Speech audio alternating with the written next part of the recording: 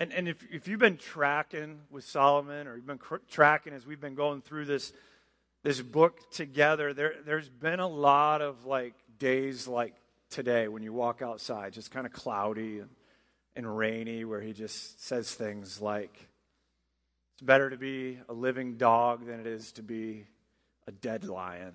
It's like, okay, that's good. It's going to get me going today. Or he just kind of looks out there and he's just like, I know you're alive, but this world's crooked, and there's just some crooked things in this world that you wish you could make straight, but you'll never make them straight. There's just crooked things that are meant to be crooked. Now go live your life. It's like, okay. So he's been on this hunt for like just trying to figure out like what is the meaning of living life under the sun? What's the purpose that God has given to us? And I just share that with you because we've come to a section where it's kind of like the sun shines, and he kind of looks at some things, and it's a brighter day today. And so let me read this, and then we'll pray and we'll jump into it. So chapter 9, verses 7 through 10. He says, "Go, eat your bread with joy, and drink your wine with a merry heart, for God has already approved what you do. Let your garments be always white. Let not oil be lacking on your head. Enjoy life with the wife whom you love, all the days of your vain life that he has given you under the sun, because that is your portion in life and in your toil at which you toil under the sun. Whatever your hand finds to do, do it with your might. For there is no work or thought or knowledge or wisdom in Sheol to which you are going." Let's pray. Heavenly Father, we thank you for your word. And we know that, Lord, your word always accomplishes its purposes. And we ask that it would accomplish its purposes in our lives this morning, that these verses would be used by you, empowered by your Spirit, to enable us to enjoy the life that you have given us to live in a crooked world, in a world that is not perfect, in a world that is not heaven, but a world that has fallen in many ways, where sin exists, where life doesn't always go the way we want it to go. Lord, help us to enjoy this life. Because, Lord, it's a life that you've given to us. And we get one of these. And so, Lord, may we enjoy it for your glory. May we enjoy it because you command us to enjoy it. And you've created us to enjoy it. And so, Lord, in order for us to do this, we recognize we desperately need you. We need your Spirit at work in us. We need you softening our hearts. We need you giving us convictions that would guide us, that would be sort of that motivation to get out there and enjoy the things you've given to us. And to do it in such a way that, Lord, it does honor you. It does bring great glory to your name. It does seek to further the advancement of the gospel as well. And so, Lord, please accomplish your purposes in our lives. In Jesus' name, amen. Nate, were we able to get that up? Excellent, excellent. Okay, so Calvin and Hobbes comic strip. I found this is just a portion, and I'm going to share kind of the background behind it. Anyways, the reason I'm going to do this, it kind of introduces and maybe gets your attention a minute because you're all looking at it right now, so it does accomplish what it needs to accomplish. But what he says in this is this. What the background is, Calvin the boy and Hobbes, his imaginary tiger friend, they find a baby raccoon that is barely alive. Calvin runs to get his mom, and Hobbes says, "I sure hope she can help." Calvin, as he is still running, yells back, "Of course she can. You don't get to be a mom if you can't fix everything just right." Isn't that true? When his mom gets there, however, she realizes that the baby raccoon is going to die. But she does what all good moms would do. She puts the baby raccoon in a box and takes care of it. Well, as the story goes, the baby raccoon dies, and Calvin cries and cries. After they bury the baby raccoon under the tree, Calvin says, "I didn't even know he existed a few days ago, and now he's gone forever.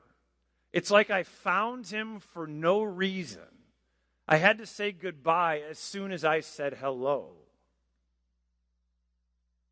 And he goes on, and they're standing there as he's crying. Still, in a sad, awful, terrible way, he says, "I'm happy I met him." And then we find him sitting there on this hill kind of thinking about all that had taken place, and he just says this, "What a stupid world. What a stupid world." I think we all would agree with Calvin's assessment of this world at times, especially when we find ourselves in situations like that or bumping up against the mysteries of God's sovereign plan that just don't seem to make sense to us in the moment.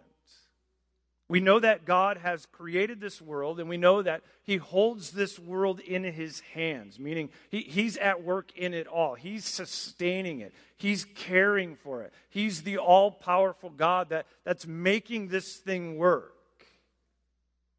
Working it all together for the good of those who love Him. Working it all together for the good of the purposes that He's laid it out to be. We know that these things are to be true, but we don't always know the specifics of how all of these experiences of life sort of work their way out. Like why in a sense, find a raccoon and be able to sort of hang out with the raccoon for just a little bit, only to have to say goodbye to the raccoon just a few minutes later, as Calvin was experiencing. How is that good? Now we know it's being worked out for our good, and we know in general that this good means that God is at work in us, saving us, sanctifying us, and leading us home, and somehow things like that fit into that plan of God's, so that when we get there, it's all accomplishing God's good purposes. It's just the specifics at times of trying to figure out, well, but how? If you're anything like me, I want to know the how. I want to know, okay, how is this going to work out in my immediate future, and how is this, which seems to be maybe horrible experience, might work out later on in life? And a lot of times we don't necessarily get those specifics. A lot of times it all just feels stupid, like it did for Calvin. Solomon has been feeling this way too. If you've been reading this book at home or you've been following along as we've been preaching through this, you know he's felt this, although he doesn't use the word stupid. Instead, he would say something like this: the world it's vanity. It's actually vanity of vanities. And sometimes that word vanity just means, it just means short. And a lot of times it just means meaningless or a chasing after the wind. And that's kind of how he would describe life under the sun here, apart from a right and real relationship with God. It's vanity of vanities. It doesn't really always make sense, and it's hard to understand, and it's perplexing, and it feels like you're running and running after something, and as soon as you feel like you've gotten it, it's gone. It's like a breath. It's just mist. It's there, and it's just gone. Chasing the wind might not seem like too much fun, but what we're going to learn today in our text is that God has given us things in this life to actually enjoy, though. And He actually commands us to enjoy the life that He's given to us. And so specifically what we're going to learn is this: if God is always in control of all things, including life and death, then we should learn to enjoy the life that He's given to us. And again, I've said this a number of times, and this is why I love this letter and I love coming to sections like this, is that one of the reasons we are in this book together is so that we can just kind of take a look at, okay, what is life? What is this world God's called us to live in? And that's one of the aspects, and what's the purpose in it for us? But the other part of that is so that we could actually enjoy life, that we would smile a lot, that we would be happy with our good God who's holding this thing together, who has our very lives in his hands. And you can read about that in the earlier section that we just went through last week. And so God wants us to actually be happy people. It doesn't mean we can't be sad at times or angry and grieve different things. It's just overall, there's this life that he's given to us, that he's redeemed us to live by faith alone in Christ alone, that we would actually enjoy it. And not just a little bit of it, but that we would actually enjoy all of it. And that's why we read in different scriptures where it says, count it all joy when you meet various trials. And so he's not just saying, count it all joy when you win the lotto. Count it all joy when it's Christmas time and you're getting what you want. Count it all joy on your wedding day. No, it's count it all joy when you meet various trials, in the good days and the bad days. And so Solomon's been after this, trying to help us to understand this. And this isn't the first time that he's actually addressed us in regards to finding joy in life. In chapter 2, verse 24, he wrote the following. He says, there is nothing better for a person than that he should eat and drink and find enjoyment in his toil. This also I saw is from the hand of God.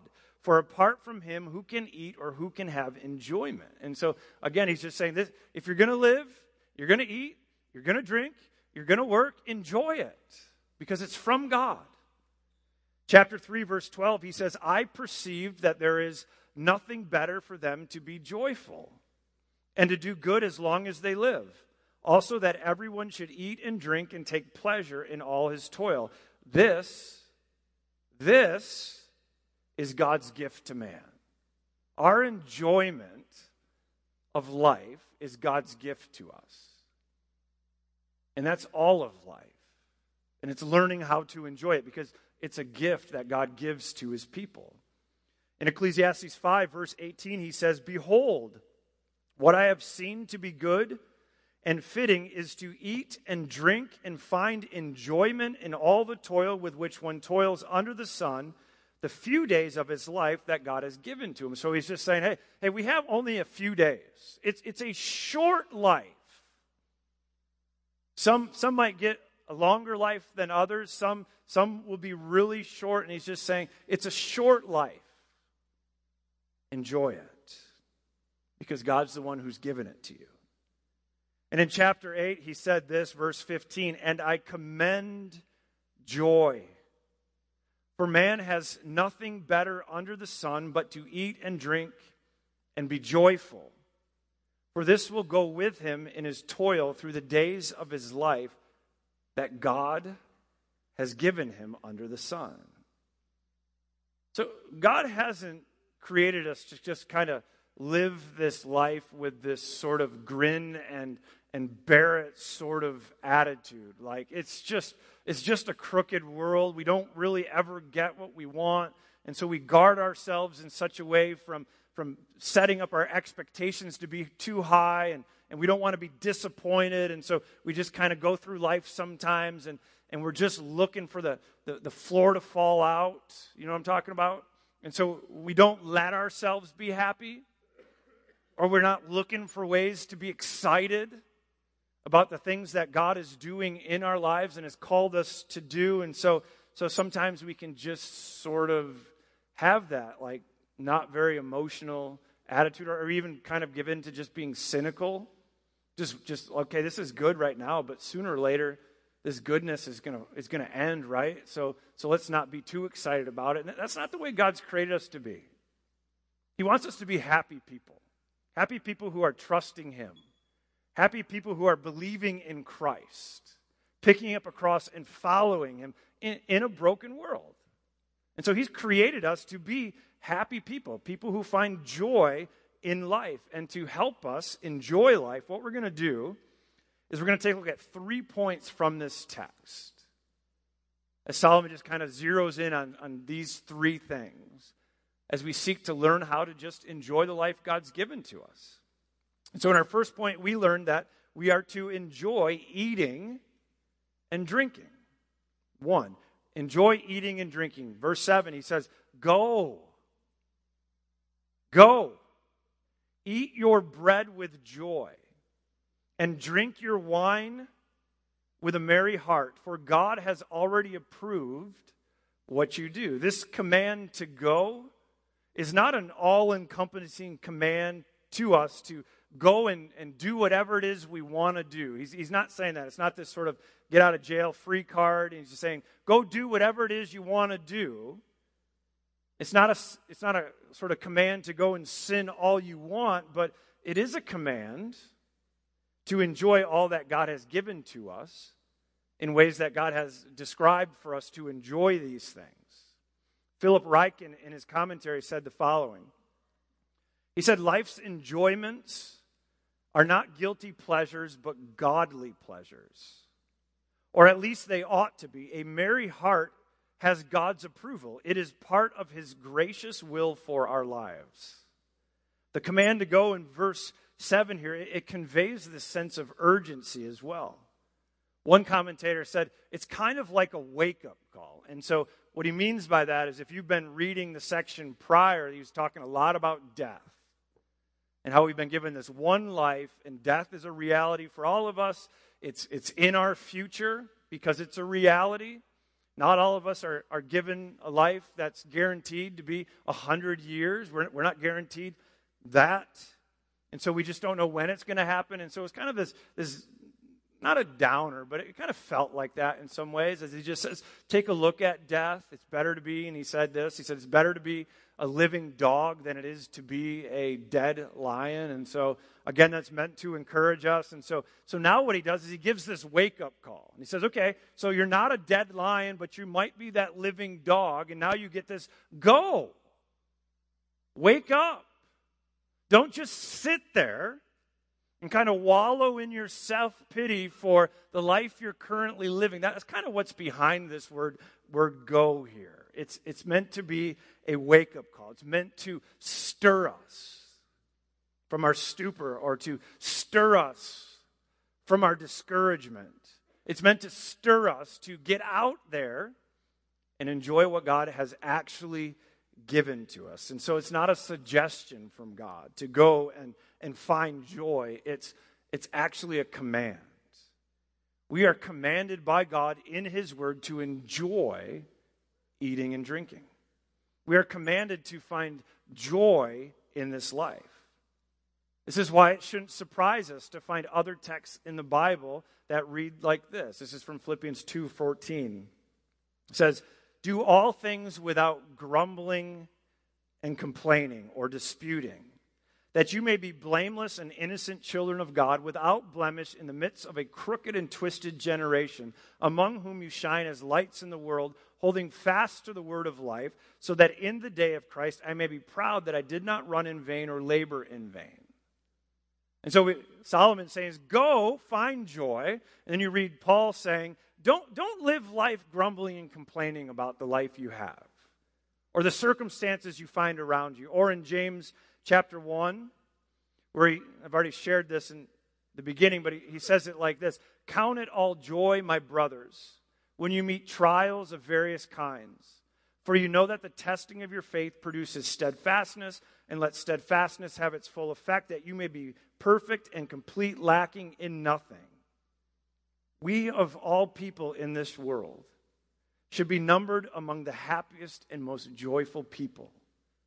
We, of all people in this world, should know how to enjoy this world because we know the God who created this world.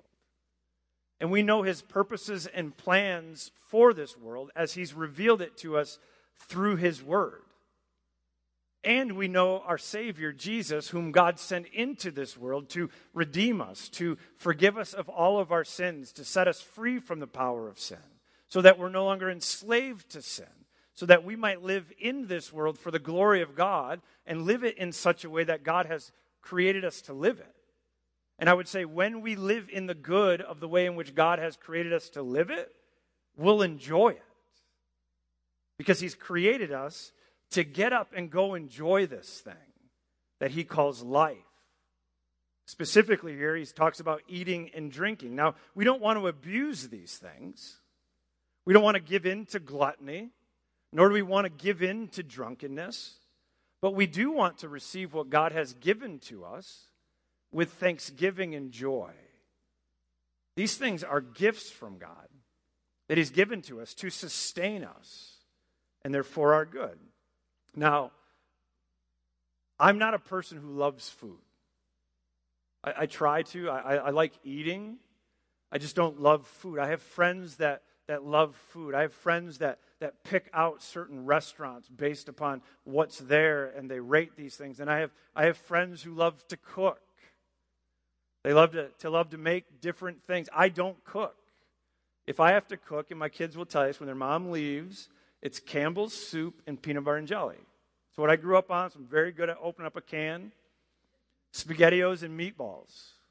Like the kind you have to open the can. Again, you're going to pick up on something. That's just how I grew up. I grew up on processed food. I really enjoy it. I love peanut butter and jelly sandwiches. And so I enjoy those things. But what's lost on me is when my friends want to go to these nice places, I don't appreciate it like they appreciate it. I appreciate it because they appreciate it. And so recently, one of my friends wanted to go try this $34 burger at some French restaurant.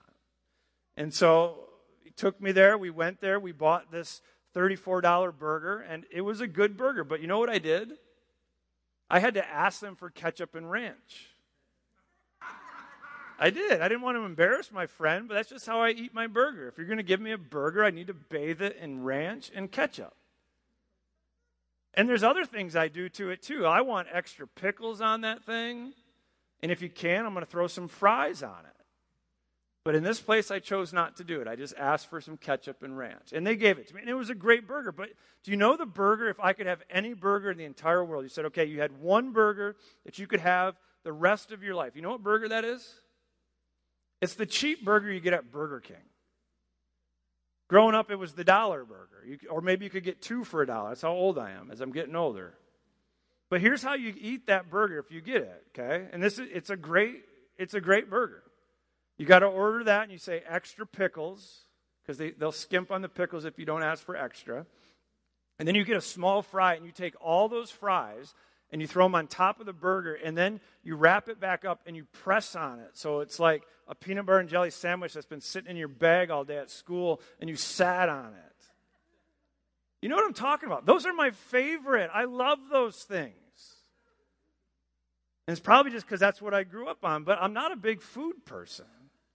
I really just kind of like food because it helps me stay awake. It helps me have energy and do certain things that God has called me to do, but God's called us to enjoy these things. And I'm grateful for friends that love food.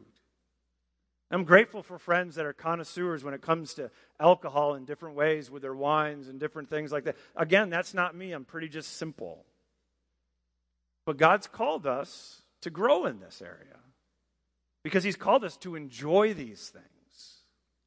And it doesn't mean we all have to enjoy them like my friends who like these $34 burgers, but we're still called to find great joy in eating and drinking for the glory of God, because these are gifts that he's given to us. And in some ways, as you think about eating and drinking, it's sort of kind of like this principle of just, there are so many things in our life that we can just take for granted. Because we just show up and they're there. But I think in some ways what this highlights is God just saying that all these little mundane things that we might be able to take for granted, we need to stop. And we just need to be grateful for these things. We need to learn to thank God for them and then find great joy in them. And it could be your Burger King burger. Or it could be your big $34 burger. Or it could be your steak. Or it could be whatever it is it could be. Or it could be your bottle of wine that you've been saving, or whatever it is. The way God wants us to interact with these things is that we might find joy in them and not take them for granted. Again, we don't abuse this stuff, but we find joy in it. We find joy in having a meal together with our family. We don't take those things for granted. As somebody who's sort of getting ready to be one of those empty nesters, my wife and I talk a lot about this. We sit down and we have dinner together alone, probably more than we do with the whole family there these days.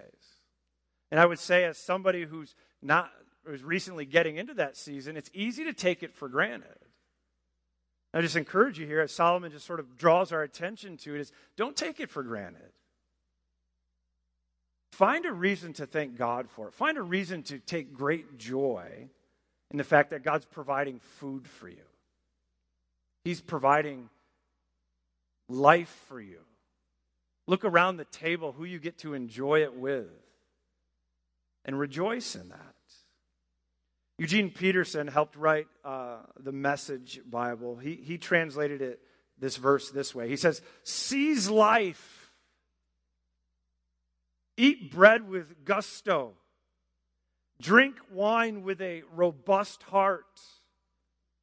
Oh yes, God takes pleasure in your pleasure." I share that verse with you because it really helps to capture what this verse is getting at. God wants us to enjoy what He has given to us. If you eat and drink, enjoy it. In our second point, we learned that He's also called for us to enjoy marriage. As a celebration of life continues for Solomon, he tells us in verse 8, "Let your garments be always white. Let not oil be lacking on your head." So back in Solomon's day, white garments were people's sort of nice clothes. It's typically what was worn to nice events and celebrations. It would have been what they wore to dress up. Heroes would have worn white garments as they marched through the streets in their victory parades. Slaves would have worn white garments on the day that they gained their freedom to celebrate their freedom. White is a great color that typically symbolizes purity and freedom. And so he's just drawing attention. He's just saying, wear your white garments. Solomon also tells us to never let oil be lacking on our heads. To anoint someone with oil was to pour out some great smelling perfume or cologne upon someone. And so he's addressing the way they dress, and he's addressing the way they smell here. And so he's just saying, dress nice and smell great. Again, this was something done to mark and celebrate a big moment or an event in someone's life. So to dress nice and to smell good, it's a good thing. Think about it. When do you dress nice and when do you smell good? It's typically when you're going to something, you're going to be around others that you just want to celebrate with or you want to live life together with. It's what we typically do to prepare for a party, a nice night out with friends, or a date with our spouse. Now, typically when I get done mowing lawns, me and my boys mow lawns, one of the first things my wife will tell me is, you need to shower. She does. I'm not going to lie to you. I don't typically smell good. I don't typically look good after mowing lawns in the heat of summer, especially after mowing people's lawns who have dogs and don't take care of them or don't pick up after them, if you know what I mean. Several times. This just happens. It's part of mowing lawns. You know those green bags? I'll gross you out a little bit. Those green bags that people carry with them when they walk their dogs. Well, when we mow, I use the weed trimmer, and sometimes people like to not put them in the garbage can, but instead throw them into the weeds or the grass. And you know what happens when you hit that with a weed trimmer? It just explodes, and it typically covers the person who's using the weed trimmer. So please, put your green bags in the garbage can. Anyways, I get home from this. I don't smell nice. I don't look good. And so my wife would just say, you need to shower. And what she's saying is, I'm not coming near you when you look like that or you smell like that. Considering the interest of others, spouses really included here, means we take care of ourselves. Means part of enjoying life together, especially with our spouse. Solomon's getting after something. He's just saying, take care of yourself. Because if you're going to enjoy your wife, or I'm going to use a little freedom here to include husbands in this as well. If we're going to enjoy our marriages to our spouse, he's after something. He's just going to say, you might want to take care of yourself. You might want to shower once in a while. You might want to look good. You might want to act like you're celebrating something. And that something would be your marriage. And not just once in a while, but a lot. And so he goes on to say this: enjoy life with the wife whom you love, all the days of your vain life that he has given you under the sun. Because that is your portion in life and in your toil at which you toil under the sun. And so marriage is an amazing gift that God gives to a man and a woman. And anybody who's been married, let's just say longer than a year, you know that this can be difficult sometimes. It's an amazing gift. It's an enjoyable gift. Marriage is also a difficult relationship sometimes. And that sometimes can be for a season if we're not careful. And so marriage is an amazing gift from God. It's also hard at times. But God here commands husbands and wives to enjoy one another, to find joy in this relationship, to work hard at finding joy in this relationship. Solomon tells us here that we are to enjoy life with our wife all the days of our vain lives that God has given to us here under the sun. Now, when he uses the word vain here, he's not talking about meaningless. He's using it in the meaning of just short. And so if you're married, what he's saying is you have a short time together as husband and wife. Again, some might have longer than others, but we're not guaranteed tomorrow. And so the way he's thinking about this is, hey, you're married, and you're living this life together as husband and wife, and it's short. If you're going to do this thing called marriage, guess what? Enjoy it. Enjoy this gift. Work hard at enjoying this. When I officiate weddings, I typically give a pastoral charge. And over the years, it kind of looks the same, but the last point has changed. So if you were to follow my first wedding to my last wedding, what you'd see is there's a shift. Point number 3 in the charge changed to this. And I talk about this a lot in counseling, and I talk about this a lot in the wedding as well, and it's that we would enjoy marriage. And so I charge new couples that you're getting married. This is a holy moment, and when you live life together for the rest of your life, enjoy this thing. Do not settle for less than what God has given to you. And what I mean by that is I use this illustration all the time. So imagine your marriage is this basketball court. Okay, these are the boundary lines that God's given to you. This black line that goes all the way around it. And so what I see take place, myself included at times, is we say, okay, God, these are the boundary lines you've given to us. That's great. But over time, what we do is we shrink them down to maybe just the lane here. And so instead of living in the good of all that God has given to us as husband and wife, we decide to camp out in the paint. And we grow accustomed to just kind of doing the same things over and over again, thinking, okay, this is good. I like it here. But what I would say is, okay, I'm glad you like it there. I'm glad you're content with what you have and what you realize. But do you understand that the boundary lines are actually a little bit bigger? Like you're free to be a husband and wife and live within this entire court and not just here. And you're like, well, what do you mean by that? What I mean by that is sometimes we limit ourselves in communication. We limit ourselves in the way we just do life together because we just think, oh, this is just fun and this is what we're going to do. And over time we just develop these well-worn sort of ruts and we just stay there. And we don't really challenge each other.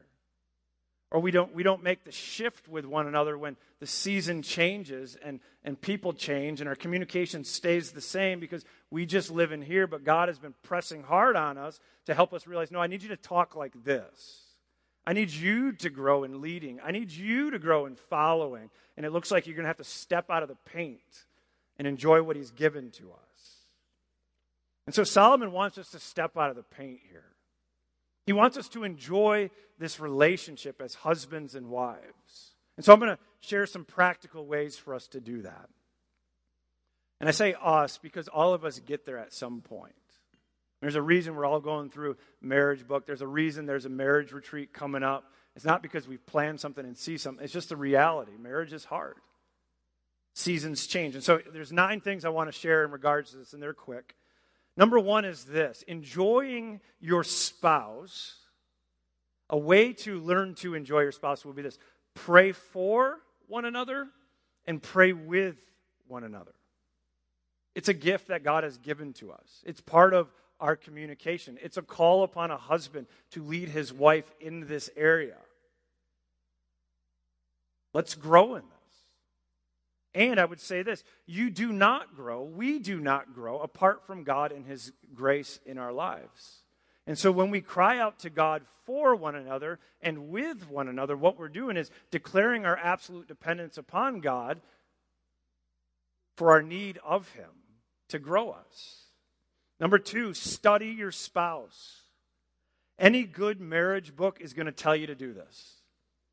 Study your spouse. Pay close attention to one another. Really actually take time to listen to one another.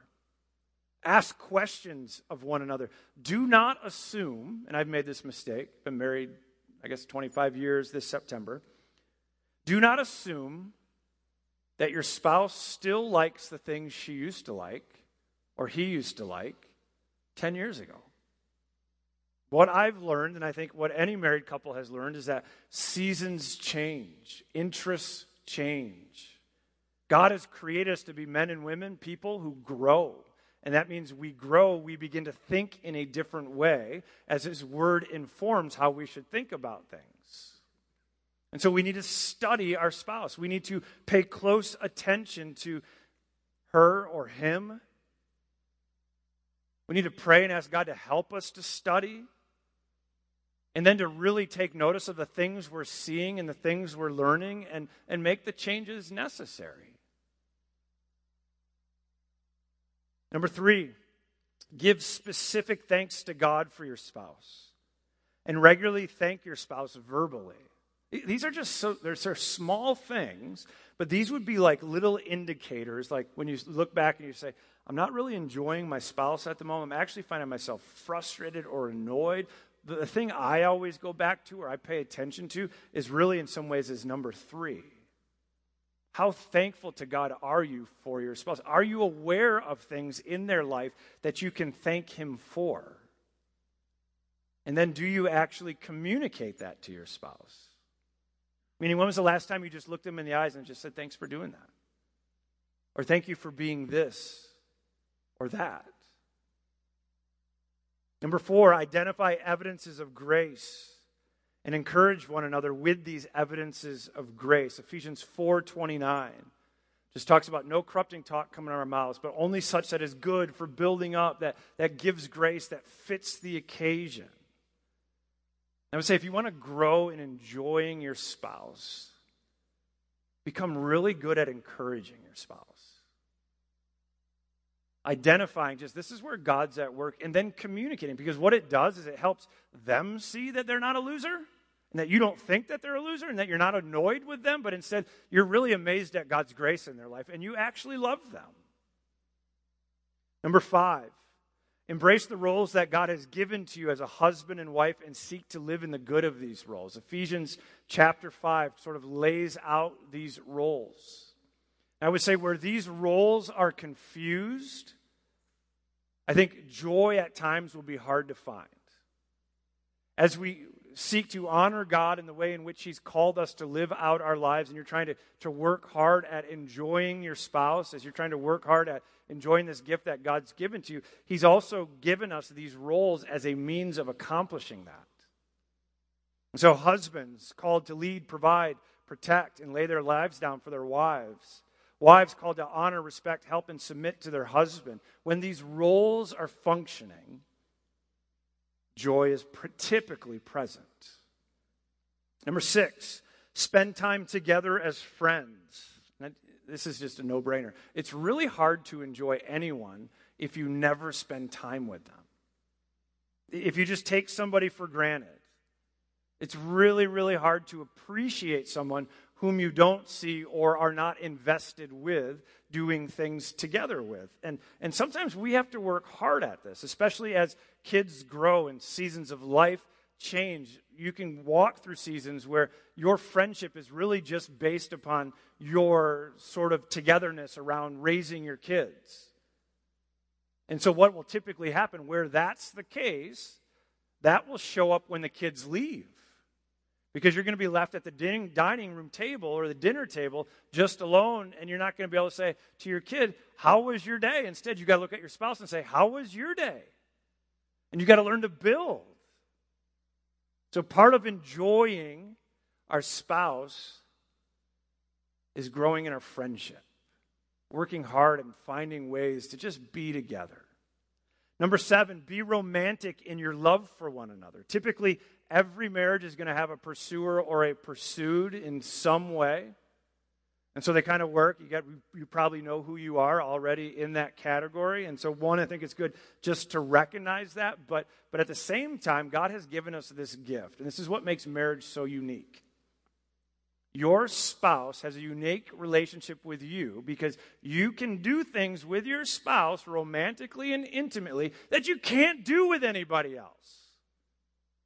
It's sin with everybody else. But with your spouse, it's a gift. And this gift gets neglected. It gets neglected for all sorts of reasons. If you want to enjoy your spouse, I'd say this, do not neglect this gift. Pursuer, pursued, I'd say the pursuer, do not give up on pursuing. Pursued, don't get comfortable with being pursued. Work together. Talk through these things. Your idea of romance might be your idea of romance, but this is why we study our spouse. And we ask questions and say, what do you think romance is? And if your spouse says, this is what I think romance is, guess what? Your idea of romance just got adjusted. Because it's called considering the interest of others. It's called outdoing one another and showing honor. Those verses don't just apply to contexts like this. It actually applies to our marriage, and it applies to romance, and it applies to intimacy. We like to walk it out in these other areas, but it actually applies here too. It's a gift. Enjoy this gift. Do not give up on this gift. It is unique to your marriage. I'm laboring on this point because a lot of people give up on it. They do. They just give up on this. Nobody wants to live in a marriage like that. Nobody's going to raise their hand and say, yeah, I want my marriage to not be romantic or intimate. That just destroys marriages. Fight hard to enjoy this gift that God's given to you. I combine those for the sake of time. Number 9, encourage one another with the gospel.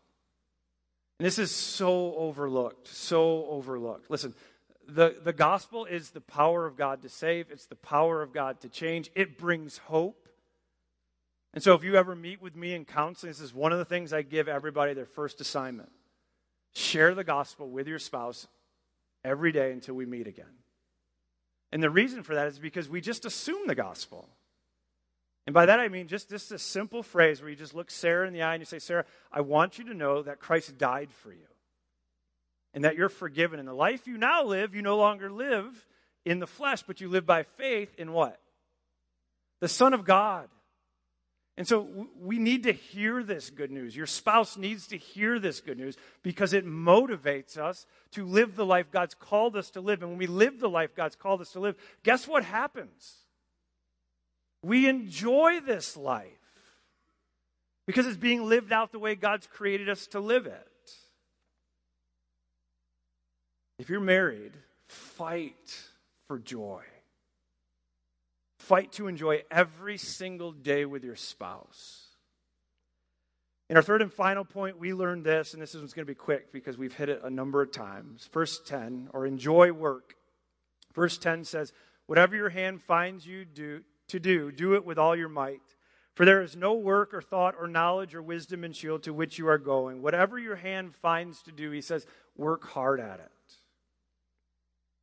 If it's your 9 to 5, work hard at it. If it's in the home, work hard at it. If it's at school, work hard at it. If it's on the ball field, work hard at it. If it's setting up chairs, work hard at it. Whatever it is you're doing, work hard at it. Proverbs 12, verse 11 says this, whoever works his land will have plenty of bread, but he who follows worthless pursuits lacks sense. There's some motivation here. Work. God's created us to work. And he says, when you work the land, you'll have plenty of bread. I don't know how much that is, but it's plenty. But if you're not working hard and you follow worthless things, he says, you just lack sense. And then Colossians 3:23 says, whatever you do, work heartily as for the Lord and not for men, knowing that from the Lord you will receive the inheritance as your reward. You are serving the Lord Christ. And I would say this is the motivation behind all work. Whether you like what you're doing now or you don't like it, is that God's called us to work. And whatever that work may be for that moment, we work not just for a paycheck, although that's nice, but we work as unto the Lord. We work knowing that He sees everything we do. We know that our work honors and glorifies Him. We know that our work is what He's created us to do. There's this little phrase I learned years ago from someone I was reading or listening to, and he just said this, God always pays you for your work. And that just sticks in my mind because not everybody pays you for your work. Sometimes you do work and people stiff you. Sometimes you do work and you're underpaid. But again, we don't work for the paycheck, as Colossians tells us. We work for the Lord. And He always pays His people.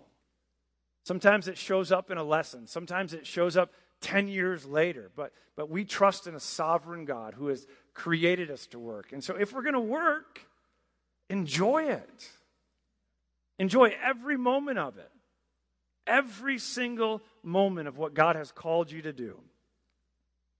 Now, we might live in what seems, as Calvin would say, is a stupid world at times. But this is God's world.